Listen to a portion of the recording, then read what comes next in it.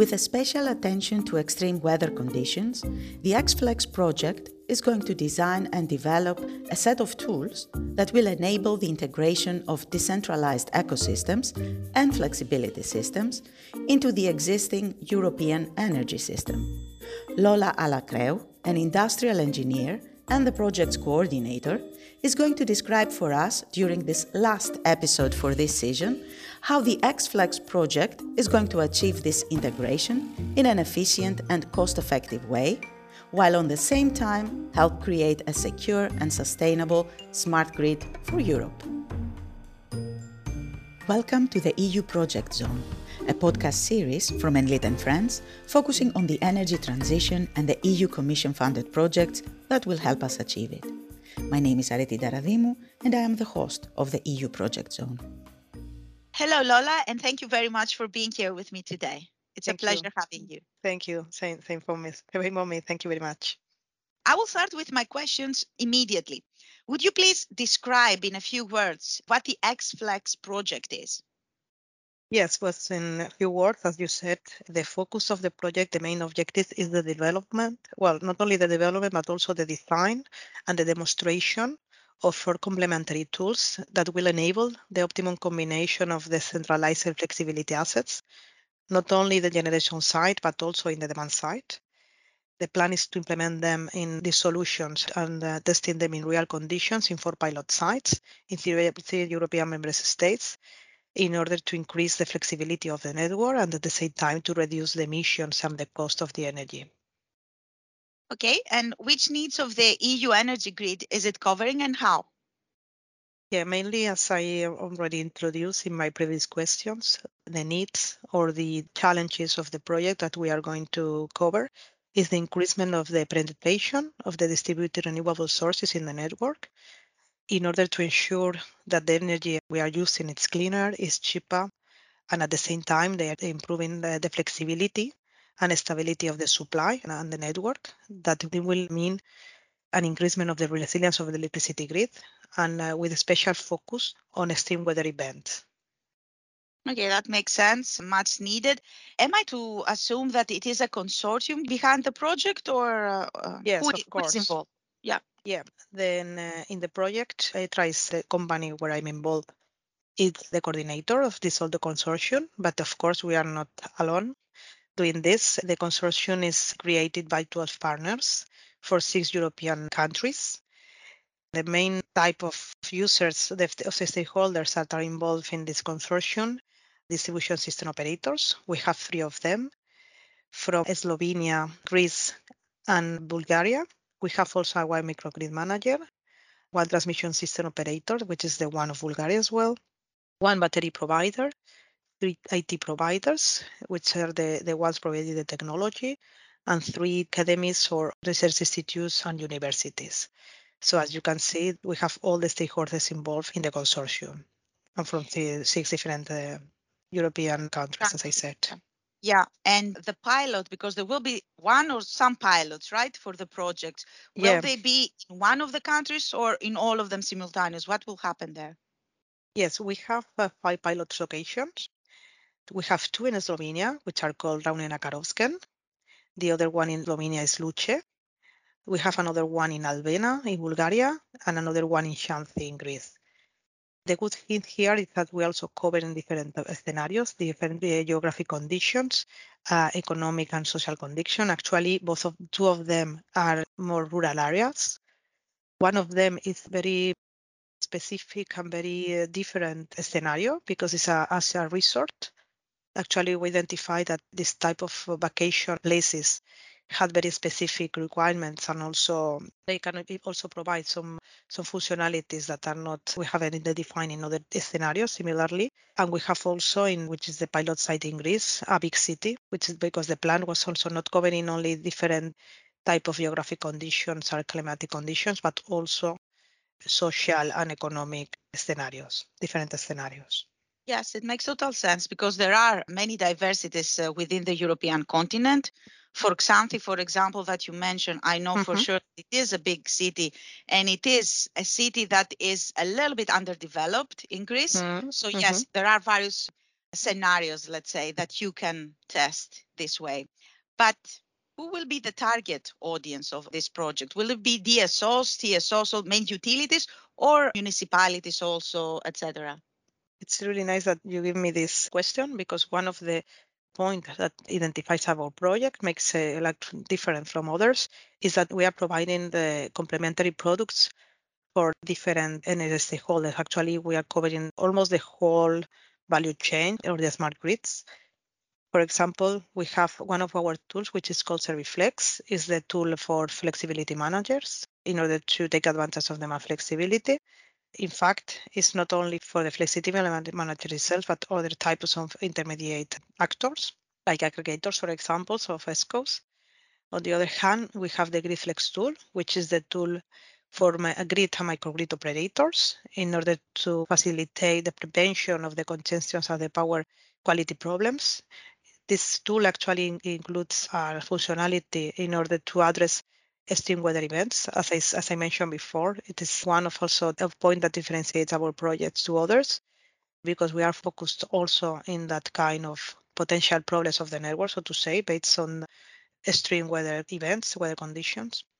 And finally, we have the market tool, which is the tools that enables final consumers and prosumers in order to participate individually or through an intermediate party on different energy markets in order to sell, in order to offer the flexibility of their energy to the others. Yeah, it makes total sense, especially the last part that you mentioned about the prosumers and the end consumer.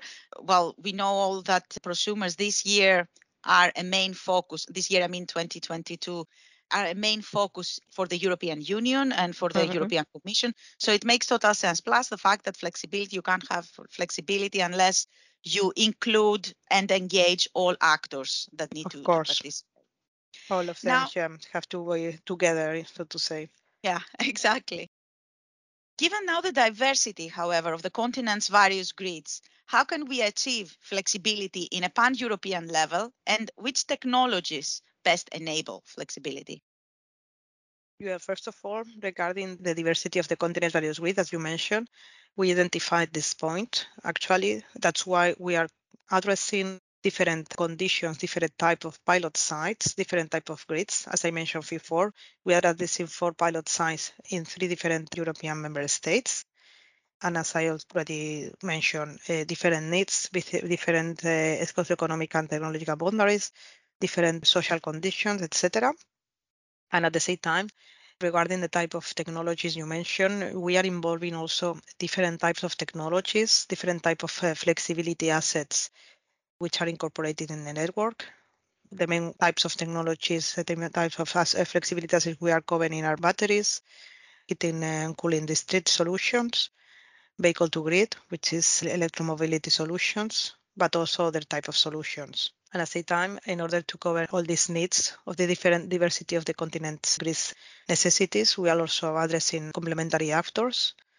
I mentioned already also that we are addressing all energy value chain. So our point was to have this global and holistic approach in order to demonstrate the technological, economical, and social benefits of the project that are generated by the cooperation of all the actors of the grids, and with the cooperation also with all the technologies and energy systems combination. Also because we expect huge impact for the scaling up and replicability of our solutions in other conditions. And not only this, we also plan to exploit our solutions and in order to make possible the replicability of this in different scenarios. So summarizing this, we are ready in order to implement our solutions and to make possible to create all the benefits expected in all different scenarios, different types of grids. As I mentioned before, it can be in big urban areas, smaller areas, rural areas, even other type of scenarios like this big resort I mentioned before. So, yeah. It makes total sense. And you also mentioned extreme weather conditions and etc. So I assume resilience is also a big part of your project, right? Yes, correct. This is our main part of the project. We have a specific tool for operators of the grids and microgrids that will provide this resiliency. The plan is to use flexibility exactly for this, to provide more resilience to the grid, to avoid major problems when a extreme weather event is arrived. So, yeah, I mean, this is also another good point that you identified, because in some areas of Europe, this is one of it really have this kind of problems. So, yes, this is something covered already by our solutions. Yeah, we have all kinds of extreme weathers, from tornadoes and snow in the north to extreme heat waves in the south. Exactly. So apart from this, what are the most frequent issues confronted when addressing flexibility of a grid? And how smart are the European grids? How ready are they for the energy transition according to the EU mandates? Well, the thing is that in the kind of, research and development projects are just this, research projects. So we work very hard in order to provide the solutions that will provide all these benefits that we mentioned before. But it's true that there is some barriers, there is some issues that are making it more difficult, so to say. It's something that are in our hands. For example, we have identified that the regulatory conditions in local and national level can be a big problem, a big gap, because there is an absence of common, efficient, and a fair regulatory framework. So in some cases, this means that can implement some solutions in one country or even in a region of a country, but you're not able to do the same in the neighbor country because of different regulatory conditions. Not only this, it's also important the type of energy market conditions, which is in the different countries, even in different regions.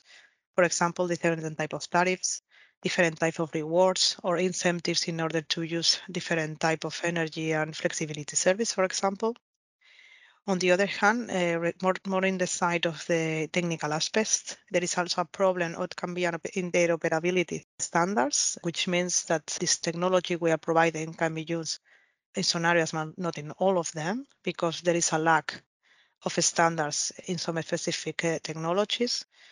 And since we are so focused in the storage, because it's one of the main flexibility technologies and assets we are using, it's also important to identify that there is a problem, or can be a problem of this efficiency and durability and degradation of the batteries and other technologies, which is also represent a big barrier, because it's a big investment that it can be, a huge cost in restructuring and maintenance. So for this. So we think that some financing contribution, some funding could be the solution in order to replicate these solutions in other scenarios. And perhaps a more holistic view from the European Commission on rules and regulations, and Of more, course. let's say, cooperation between local authorities of the various EU countries together. Of course, necessary of a common regulatory and market conditions, and also standards for the technologies. Exactly. So Lola, those were my questions to you. Thank you very much for being here with us today and for sharing your knowledge with us. Thank you very much. Thank you. Thank you very much for this opportunity. It's been a pleasure. Keep in touch. Thank you very much.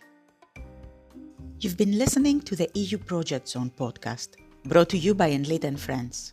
You can find us on Spotify, Apple, and the Enlit Europe website. Just hit subscribe, and you can access our other episodes too.